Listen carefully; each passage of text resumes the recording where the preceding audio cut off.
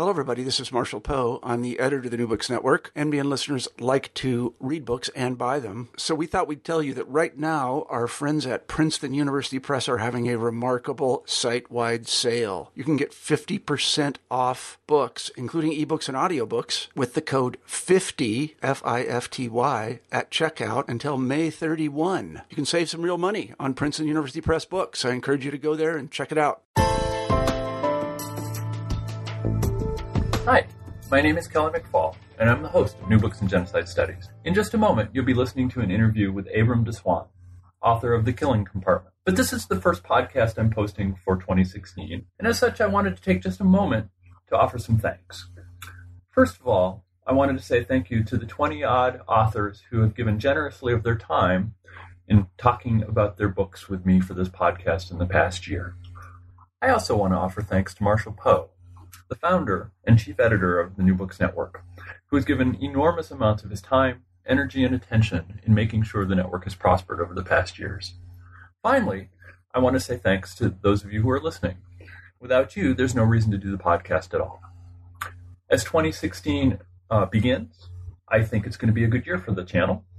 I already have interviews with Ron Suney and Timothy Snyder taped, an interview scheduled with Joshua Zimmerman, Bridget Conley-Zelkich, Stefan Ihrig, and others, as well as planned for special podcasts in the summer. So, I wish all of you a happy 2016, and let's get on to the interview. One word before we start. Skype was particularly wonky during my discussion with Abram, and we had to pick up and resume our interview several times because of dropped calls. I think most of them I've managed to splice in effectively, but you will notice once or twice kind of an awkward transition. So my apologies, and I hope that you listen to and appreciate the interview regardless. Hi, and welcome to New Books in Genocide Studies, part of the New Books network of podcasts.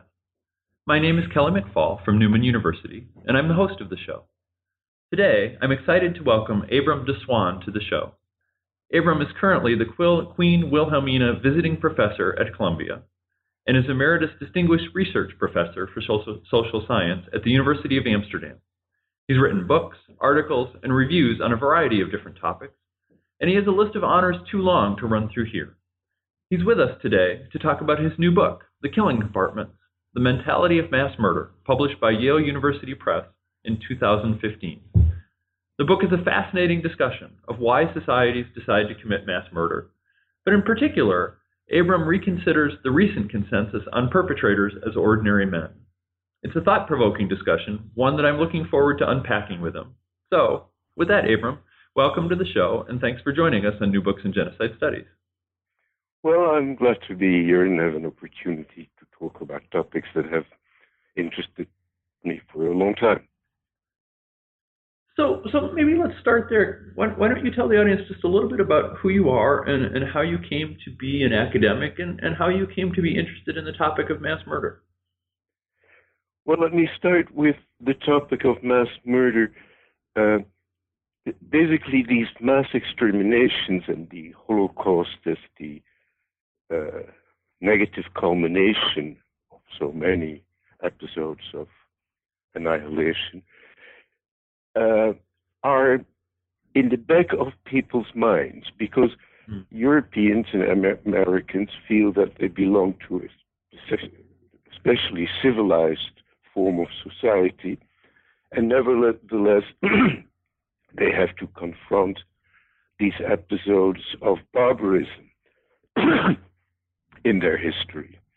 And how can these two be combined? That remains a great conundrum for many of us. And genocide study, in part, is about this apparent contradiction between civilization and its barbaric side, its dark side. So that would be said why this theme underlies so much of European and American thinking. And then people have their personal histories with mass annihilation. And obviously, I'm not a victim of it, but I'm one of those survivors who at a very young age had to hide in Amsterdam for a Nazi police. I didn't know that. How has that shaped your life? I don't know either. It's never very clear to what degree. One feeling is it's good to be here and I've survived. Uh-huh. Some people took me in hiding and I was never found or betrayed. So that's all my friends. So there's in my life a funny feeling of being very lucky.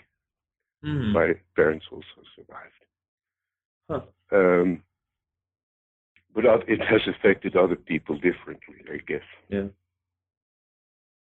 So you're a sociologist by training, is that right? Yes, I started out as a political scientist, okay. A mathematical political scientist at that, with already done in my dissertation an interest in the historical side of things. The dissertation was on N-person coalition theory applied to European multi-party cabinet formations, because there several parties are negotiating to form a government. So you could have a mathematical approach, but I also had a long historical survey of all those coalition governments in Europe. That's how I started out.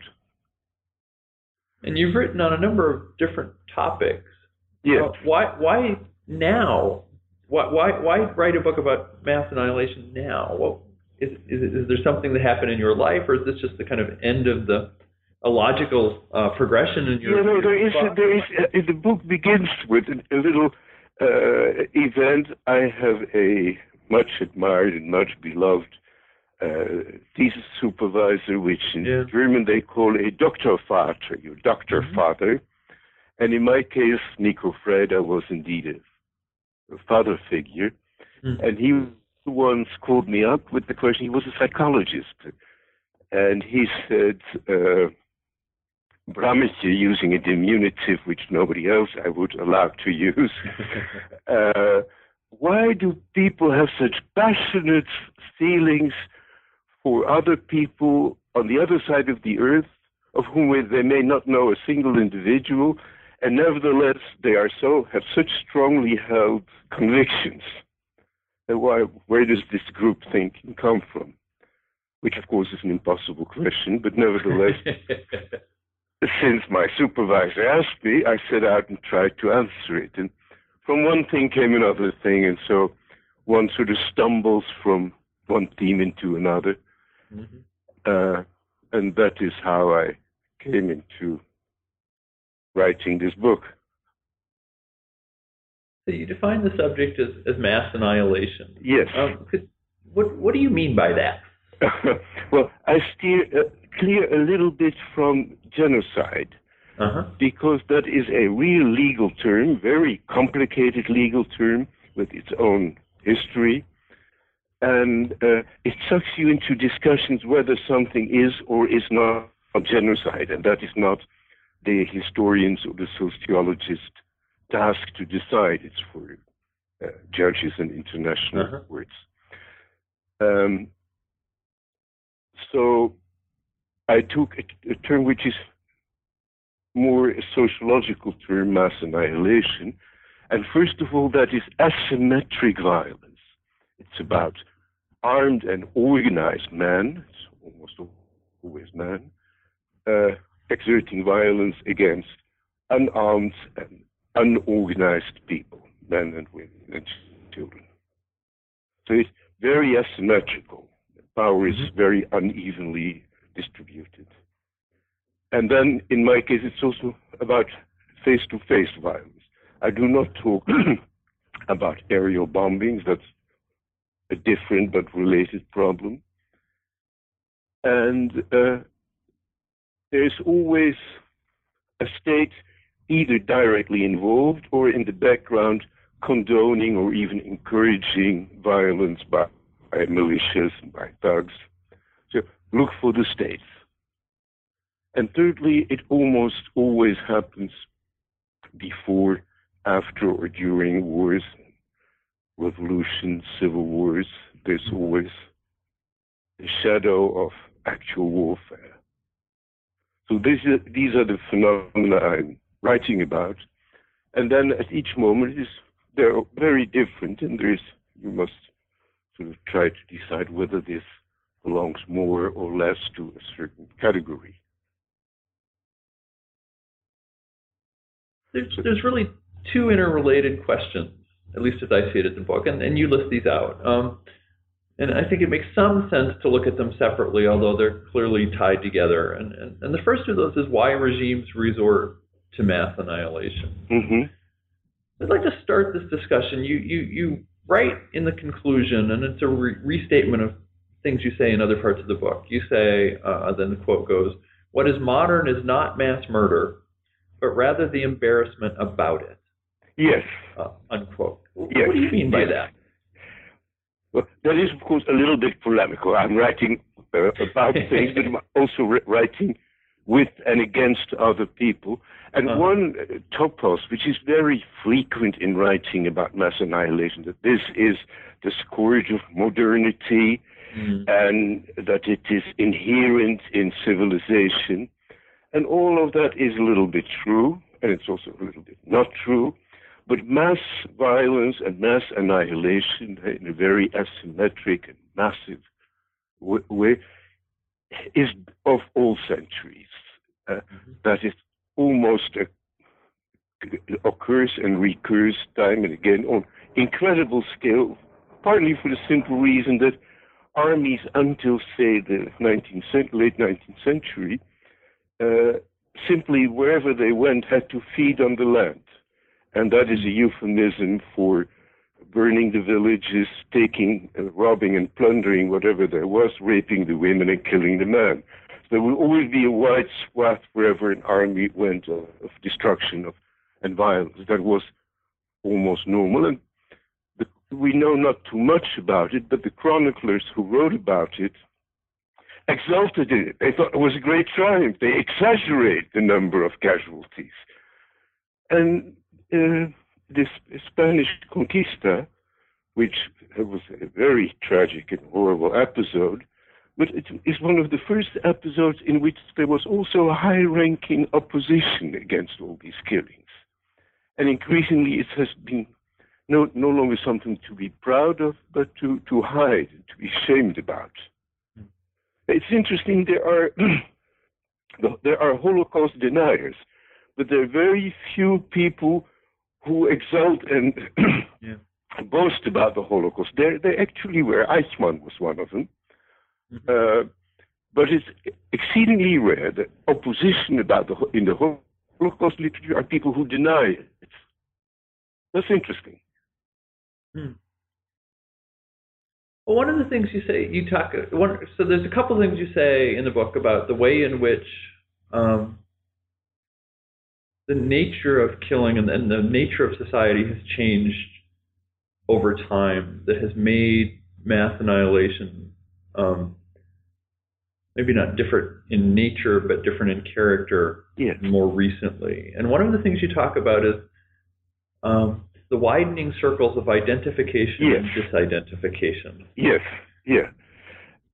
well, there's one very simple fact which one must always keep in mind in thinking about human history, and that is that over a long period, the scales of social organization have enormously widened, enormously increased. We started out maybe 20, 30,000 years ago with groups of at the most 100 people, and now we're able to more or less effectively coordinate 1 billion people. China is a more or less effectively coordinated society. And that's a fantastic increase in scale. And a typical nation state would be in the order of, say, 100 million people, and it functions more or less. So that is a very important given about human evolution. But that means also that the scale of identification, very simply the people you call we and the people you call they, has enormously increased. Americans have a feeling with the word America. Almost all Americans, they even say they're willing to die, willing to fight for it. So that's a very emotional word. And it's on a scale of, say, 300 million people. And those Bolsheviks, those communists, another 500 million or 1 billion, were very evil people. They were willing to fight them if necessary. So, and these are, you're not just talking about ideas, you're talking about intense emotions on a vast scale. And that is paralleled by a different organization of violence. Initially, there were very few weapons, and men succeeded in monopolizing the use of weapons and excluding women from it. Very important little transition in history. And then increasingly, there are fiefdoms, kingdoms, nation states, which accumulate the means of violence more or less within one organization and exclude the others from the use of it. So that means, on the one hand, disarmament, domestic disarmament. On the other hand, it means interior disarmament. On the other hand, it means pacification. People live more or less without the threat of immediate violence. They can no longer afford to be so violent, especially young men can no longer afford to be bellicose. And they do not have to fear it from one another. Those are the consequences of interior pacification. And at the same time, there is an enormous accumulation of the means of violence within the hands of states. And these states threaten one another with this accumulated store of advanced weapons. America is somewhat of an exception, the United States, because the domestic pacification has not resulted in effective disarmament of the citizenry. And that is one of the greatest bones of contention in the United States, that people do not want to give up their arms. Nevertheless, if you allow me, it's an almost incredible feat of self-control that so few casualties are caused by so many millions of weapons in the hands of citizens. So what looks like very wild behavior is, of course, exactly the contrary. All those people have guns and somehow manage not to use them. All those people have deadly cars and somehow manage not to kill one another. That's the amazing fact. Now you must settle for the everyday understandable indignation of road traffic accidents and gun accidents, but that's a different side of it. In the long run, the amazing thing is the control of violence, also in American society. So we consider the scale and the structure of violence, of the emotions, have both changed. And this is the background against which you can see episodes of mass extermination occur. And still the question is, yes, why do they occur? So let's back up just a moment. So you talk about identification, but one of the things you talk about extensively in the book is disidentification. Yes. Is it automatic or necessary for this process of identification to be accompanied by a simultaneous process of disidentification? Yes, I have picked the word identification because, as also Roger Brubaker has pointed out, it's an action word and it's a process word. It's something you must do and you must keep on doing, identifying with people. And identity sounds like these little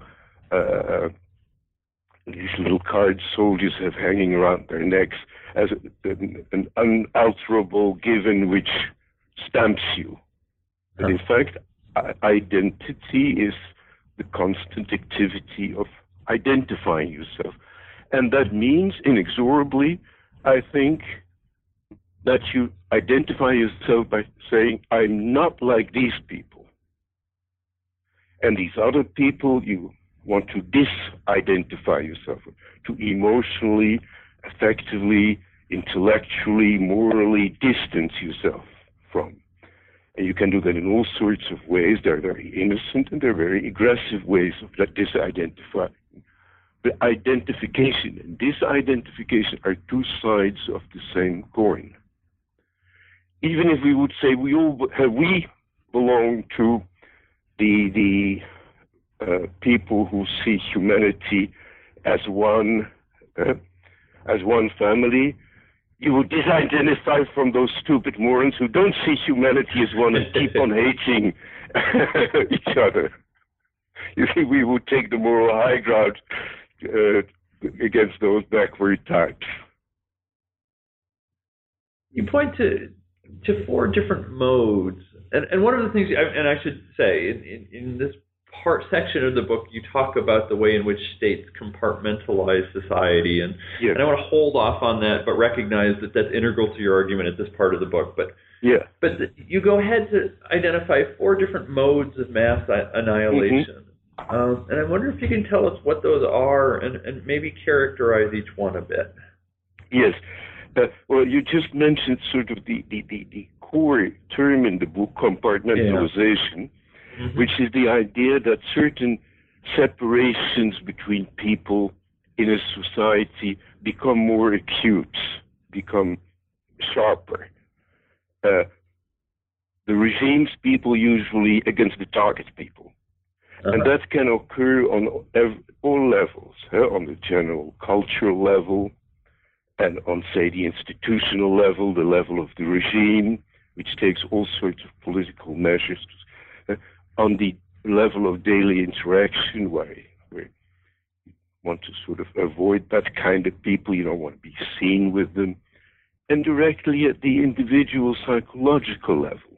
So I have, if you want, a sort of total view of what happens in societies that's there towards destruction, that this separation process takes place on all levels of living together. And then such compartmentalizing societies at an advanced phase may end up in different forms of mass extermination. And indeed there are four. One is the most obvious, the most familiar. I call it conqueror's frenzy. It's when a triumphant army, a conquering army, suddenly realizes that its enemies have been disarmed, the population is defenseless, and they go on a killing spree. This happens very frequently on a very large scale.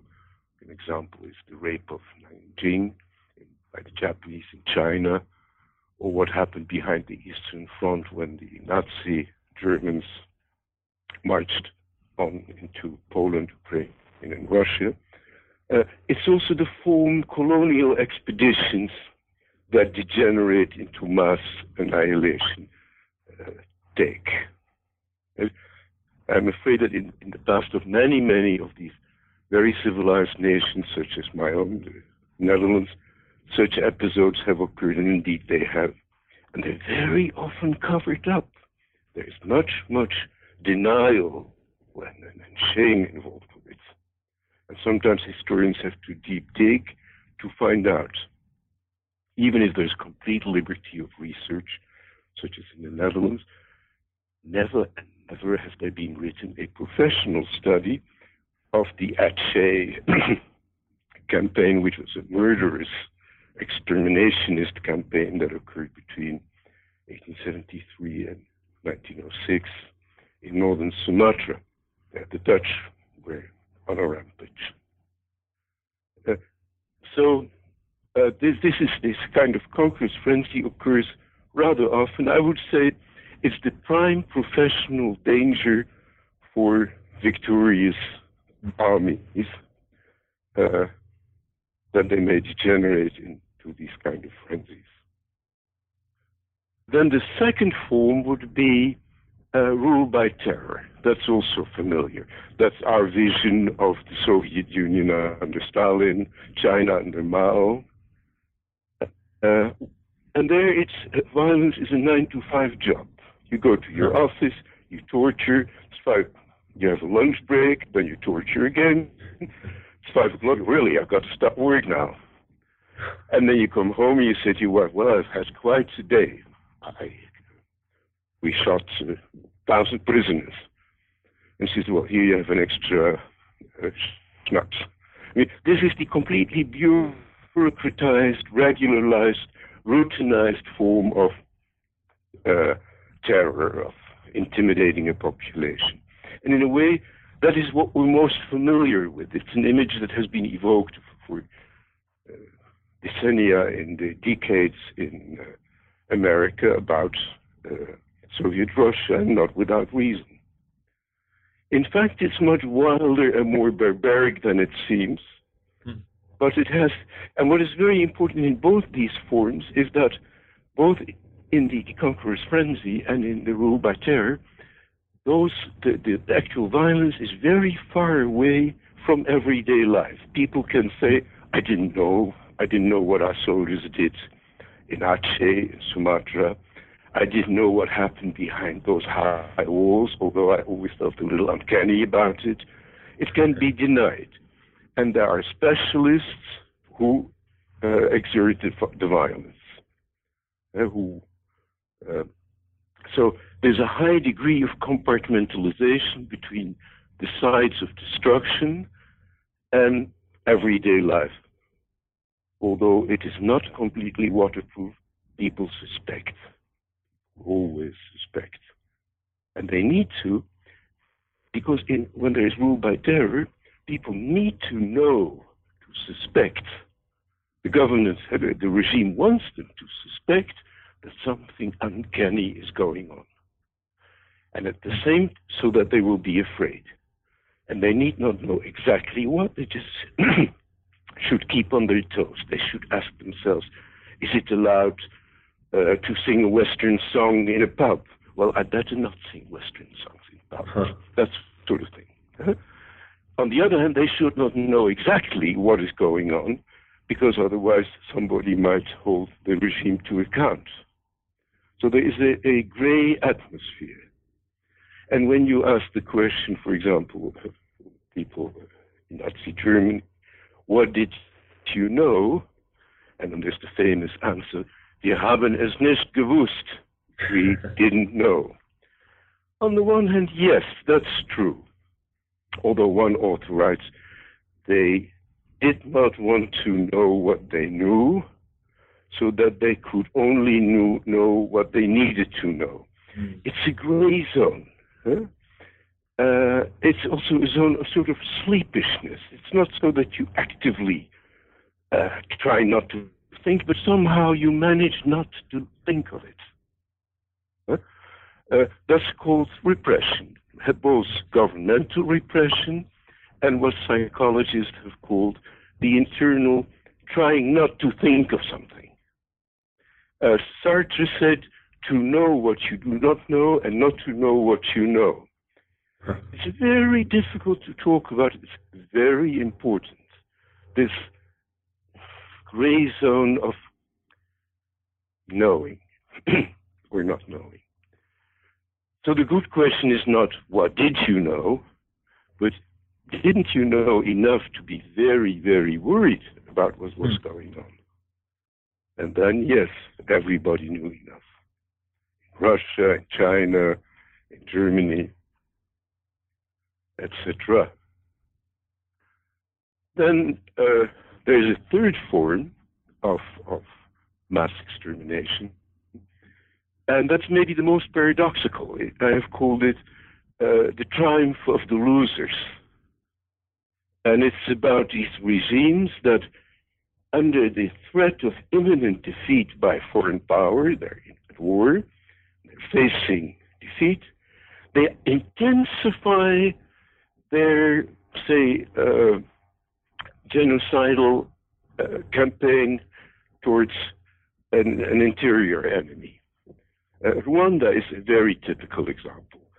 The Interahamwe, the Hutu power militias, and the regime basically didn't do very much to stop the advance of the RPF Tutsi forces that were coming in from Uganda from the north and marching on to the capital, Kigali.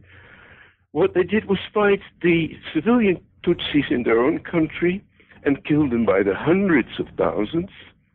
And very few actual Hutu militias or government soldiers were trying to stop the onslaught of the invading Tutsis. It's very paradoxical. And you try to understand, these are often regimes which are it's now or never. It's them or us, it's all or nothing. Even if we lose this time from a foreign army, if we exterminate all the Tutsis, the world will be different. And one time we will have a reign without these horrible anti-humans, not even dehumanized, they're anti-humans. And the moment to make the decisive move is now.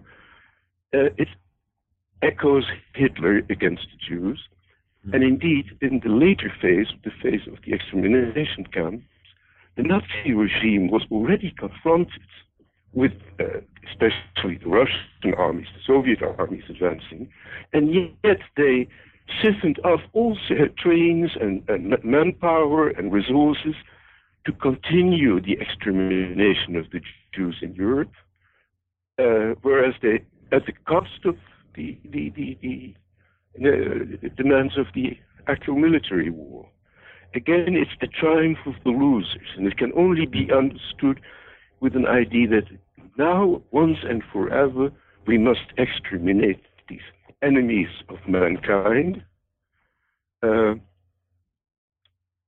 that the world will be a better place for our race, even if momentarily we lose a war.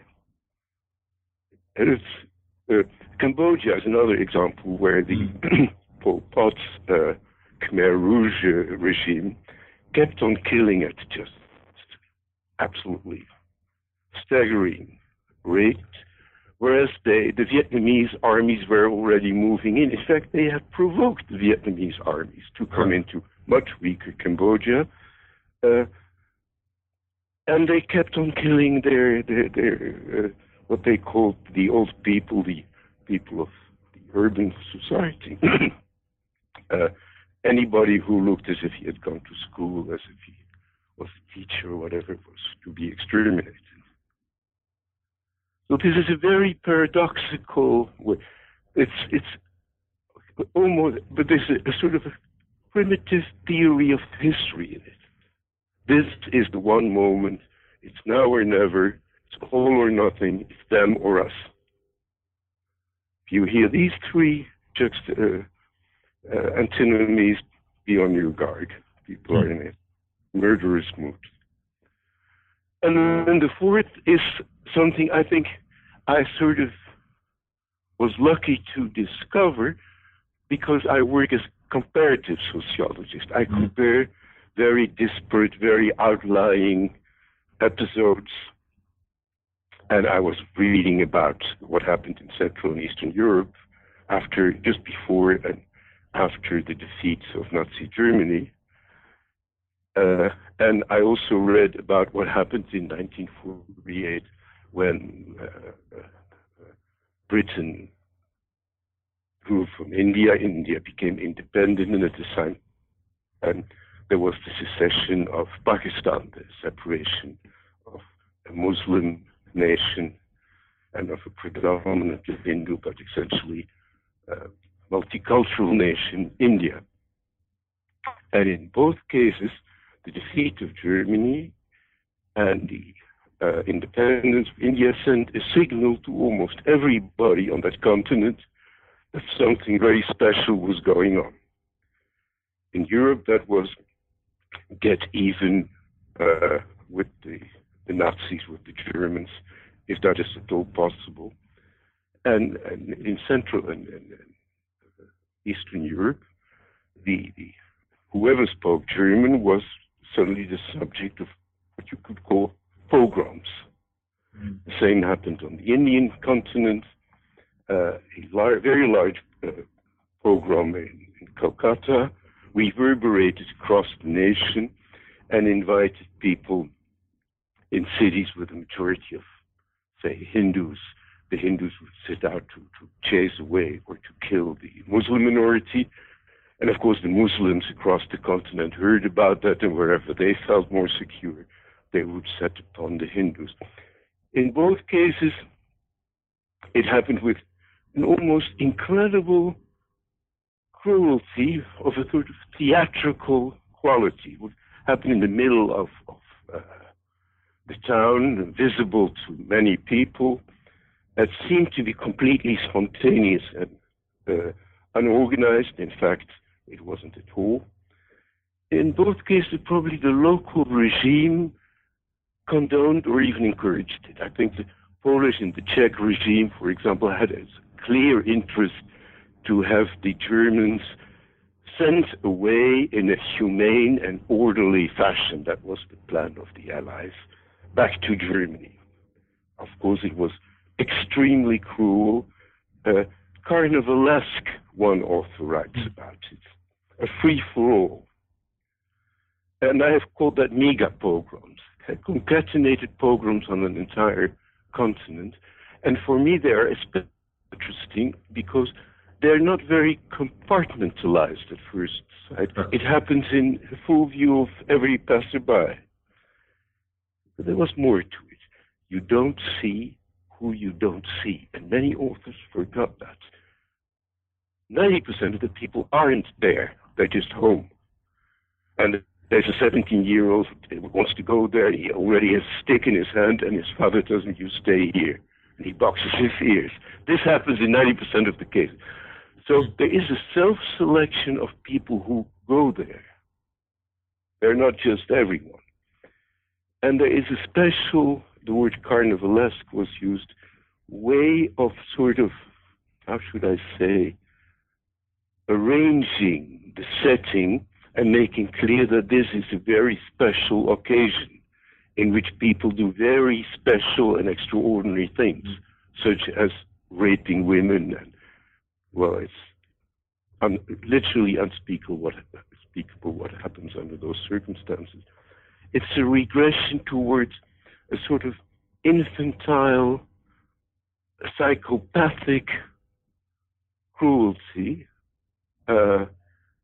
done by apparently mostly normal adolescent and adult men.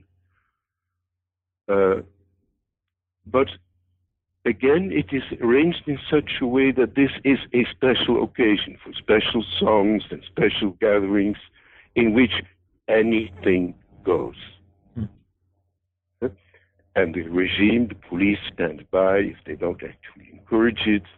Militias participate, etc.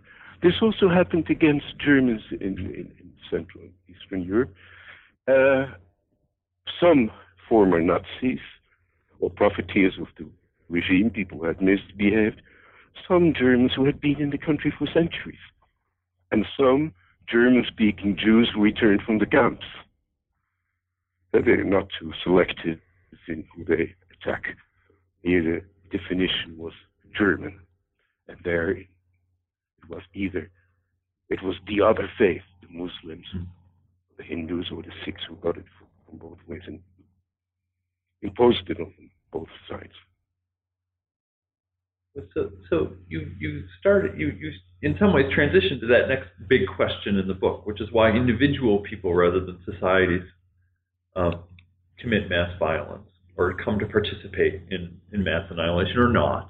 Yes. And again, you talk about compartmentalizations, but I'd like you talk about a situationist paradigm that exists now in the study of perpetrators. I wonder if you can talk about what that is. Yes. Well, I that's a polemical part of the book initially. Mm-hmm. Almost, I have, I think, a collection of more than 50 titles which go how ordinary people commit extraordinary violence under extraordinary circumstances. This seems to be a consensus in the field, the explanation of extreme violence. And the idea is it is the situations, the circumstance that makes the man. And then almost invariably the next sentence is, you and I, under the same circumstances, might have done the same thing. First of all, I think there's a great lot of truth in it, more than most of us would like to realize. But let's look at it.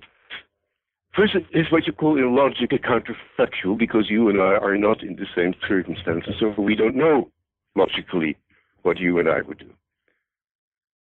The second thing is it's counterintuitive.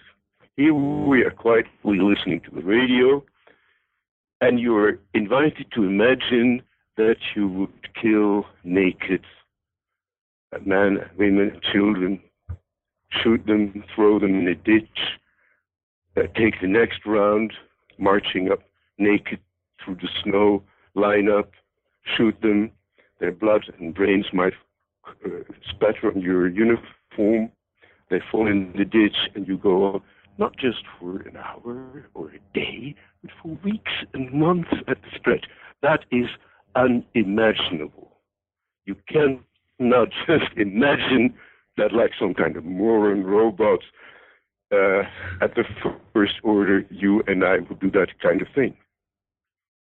So it is somewhat of a pointless statement. It at first seems to give an explanation, but then it evokes as many mysteries as it seems to explain away. Nevertheless, I think there is much truth to its conditions, and do change people much more than you want to imagine. But there is also, to start with, self-selection.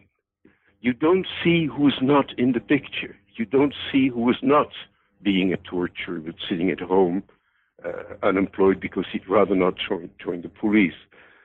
You don't see the people who rather stay away from the Tutsi massacres. And that's usually 90%. You see the people who somehow got themselves into it. And watch how I choose my words. Get yourself into it. So yes, you get yourself into it, but somehow you happen to be into it. And then I compare that with a vibrating sieve which sorts out small or big pebbles. It keeps on vibrating, and at the end, the small and the big pebbles have been separated by their relative weight. So in times of upheaval, there are many incidents in personal lives, and often each one of them sort of involves an element of choice. There's an element of choice in it, even if it might not look that way to the persons who are caught up in that stream of events. And certain people, like heavy pebbles, are sort of sorted out in the direction of the army, the police, the torturing ranks, the militias, what have you, the people who are more prone to be selected for the killing work. And others sort of, to keep themselves out of it. Mm-hmm. And I think that has to do with a personal makeup. And don't misunderstand me, I think personal makeup is in great part the result of earlier circumstances. It is not the opposite of social factors. A person is in great part the result of preceding earlier factors. So basically, what I'm saying is look at personal biography as the outcome of preceding family history, etc., adolescence, etc. But that's very difficult because we know not much about perpetrators. First of all, brace yourself. Mass murder is the safest job on the planet. There is almost, only when a genocidal regime is completely defeated will some of its perpetrators be brought before their judges. It's exceptional. Germany, Cambodia, which is a failure, Rwanda, which is very serious about the persecution, and then they are not before sociological and psychological investigators, but before police interrogators and judges. And there, almost all those perpetrators started out saying, hey, look, I never knew what was going to happen. I just happened to get into this. And I had nothing against Tutsis. My neighbor was a Tutsi. The butcher on the corner was a Jew. We got along with him fine, etc. It's always the same. So they didn't want anything. They didn't know anything. And they had no strong feelings about it in the first place. But that is, of course, a mimicry which you need before your judges. And it's very understandable. So we see what we know is mostly from judiciary documentation, and we see it through a lens with a thick coating of self-presentation by these perpetrators who in the role of defendants. So we do not know very much, and I do not know very much. But reading, then there is an important conundrum, and that is veterans of war, as we know very well in the United States, may suffer the consequences up to suicide and psychosis of sometimes a year of engagement in war. The victims of persecution and of the camps suffer a lifetime, and their children, sometimes even their grandchildren, show the signs of the suffering their parents went through. We're familiar with that. So almost all we know about the perpetrators is from judiciary documents and trials, where they show a very specific side of themselves as know-nothings, irresponsible, denying human beings. On the other hand, it seems as if nothing affected these perpetrators.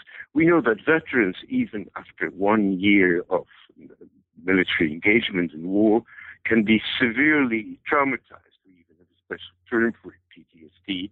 And in America, these veterans are very visible. And we know that the victims of extermination camps may suffer a lifetime severe psychological traumas, and even the children, even the grandchildren may be affected. All this is rather well known and investigated. But the perpetrators of mass extermination do not show any sign of being perturbed by what occurred. They're just fine, no problems. They're good husbands, nice fathers, sympathetic, hardworking colleagues, no problem. There's been research about the Nazi perpetrators.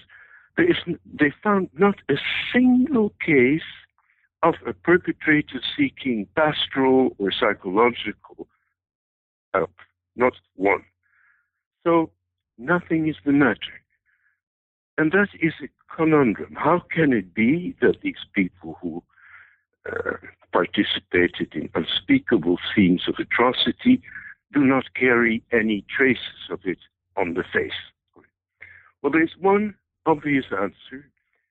Unlike veterans and unlike the victims, they were not afraid. They were not constantly in a state of high anxiety for what would happen. And that explains a lot. But still, I think there must be more to it than meets the eye at first sight. And there are there are some indications that probably there is massive repression of the perpetrators' past, but they're very effective at it. So I read as much as I could on the literature on perpetrators, and the Nazi perpetrators are among the best researched category. And I came up with what I call informed conjectures, the best possible guess giving the present available knowledge. And I think the conjecture would be that A, yes, these people are in certain respects, to a certain degree, different from most other people who are not perpetrators. So it's a probabilistic, statistical distribution of gradual properties. It's not black and white. It's not they are like you and me or they're not like you and me. Mm-hmm. And the first respect is they have a very low sense of agency. They generally tend not to see themselves as the actors of their own life. They do not feel responsible for decisions. They do not feel they did make decisions. And that's a very, but that may also be an artifact of what we know about them through the lens of the judicial process, where they had to deny any kind of accountability, of responsibility. The second is they certainly do have a sense of moral conscience. And you can see that in their lives as husbands and as colleagues, and especially as comrades in arms. They're loyal to their comrades, they're obedient to their officers, and not just out of calculation. There seems to be a real moral sense there. But this moral sense is strictly limited to their own immediate kind, their family, their comrades, their officers. Anybody beyond that is beyond the sphere of any moral obligation. Anything goes. There is no sense of moral responsibility. That's very important, a restricted sense of conscience. And thirdly, very simply, they have no pity. And that has to do with a lower sense of, excuse me, that has to do with a lower empathy, the capacity to imagine what other people feel, and a lower sympathy, the capacity to feel what these other people feel. And therefore, they are pitiless. And again, there are two sides to that. They may have been brutalized in the course of their crimes, and that is very likely, and lost a sense of identification, of compassion in the course of events, or they may never had much of it in the first place. We don't know. Both is, and both at the same time is the most likely outcome. So the kind of picture which arises is one of a failed mentalization, as it is presently called in psychology, especially early childhood psychology. The capacity to have an inner life and to recognize the inner life of others. Very, very, very basic capacity. And either it is a failed mentalization, or it is a process of dismentalization, let's say brutalization in the course of all these cruelties they were allowed and forced to inflict. That is, I would say, what one can responsibly say about it, against the background that circumstances make the criminal. But the criminal is not just anyone. He may be especially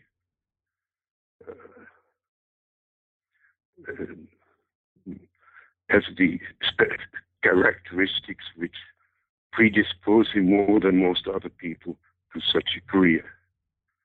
Well, it's a wonderful book, and for our listeners, we're not going to have time to get into it today, but one of the things Avram does is engage in a really kind of thoughtful, interesting, sensitive exploration of some of the experiments that are usually cited when people talk about context as being most important, the Milgram experiments and so on. So you can go on and get his book and look at that there. But for now, we're about out of time. And so thank you very much, Avram. I just have one last question for you, and that is, and I always end with this, is there a book or something that was meaningful to you, whether it's in preparing this book or earlier in your life, something on the subject that I should read this weekend? Yeah. Some of the books which have been most influential and which are the most revealing about what goes on are also almost impossible to read. But I think one book stands out, even though it's not at all a recent book, by Christopher Browning, Ordinary Germans. Even though I disagree to some degree with his conclusions on why those German men did what they did, it's interesting. I'd say Christopher Brown, Ordinary Germans, the book is called Ordinary Men. Yeah. That's exactly my criticism. I think he writes about ordinary Germans.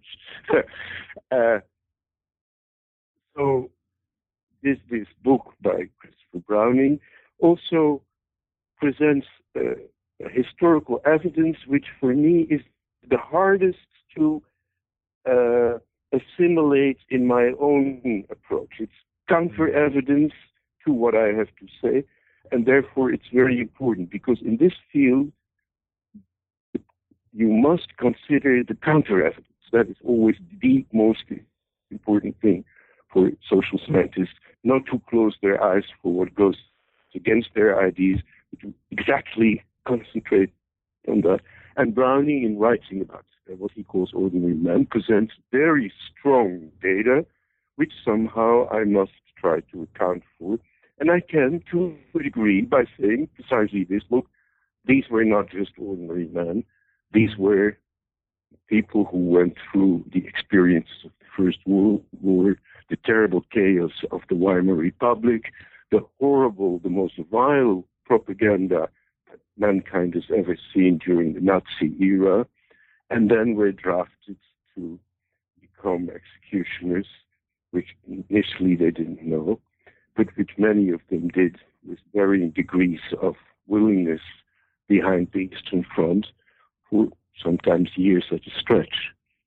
So that is still one of the most, how would you say, puzzling and unsettling books I know about the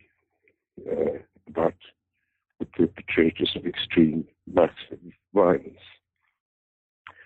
And more recently, well, I would have to think what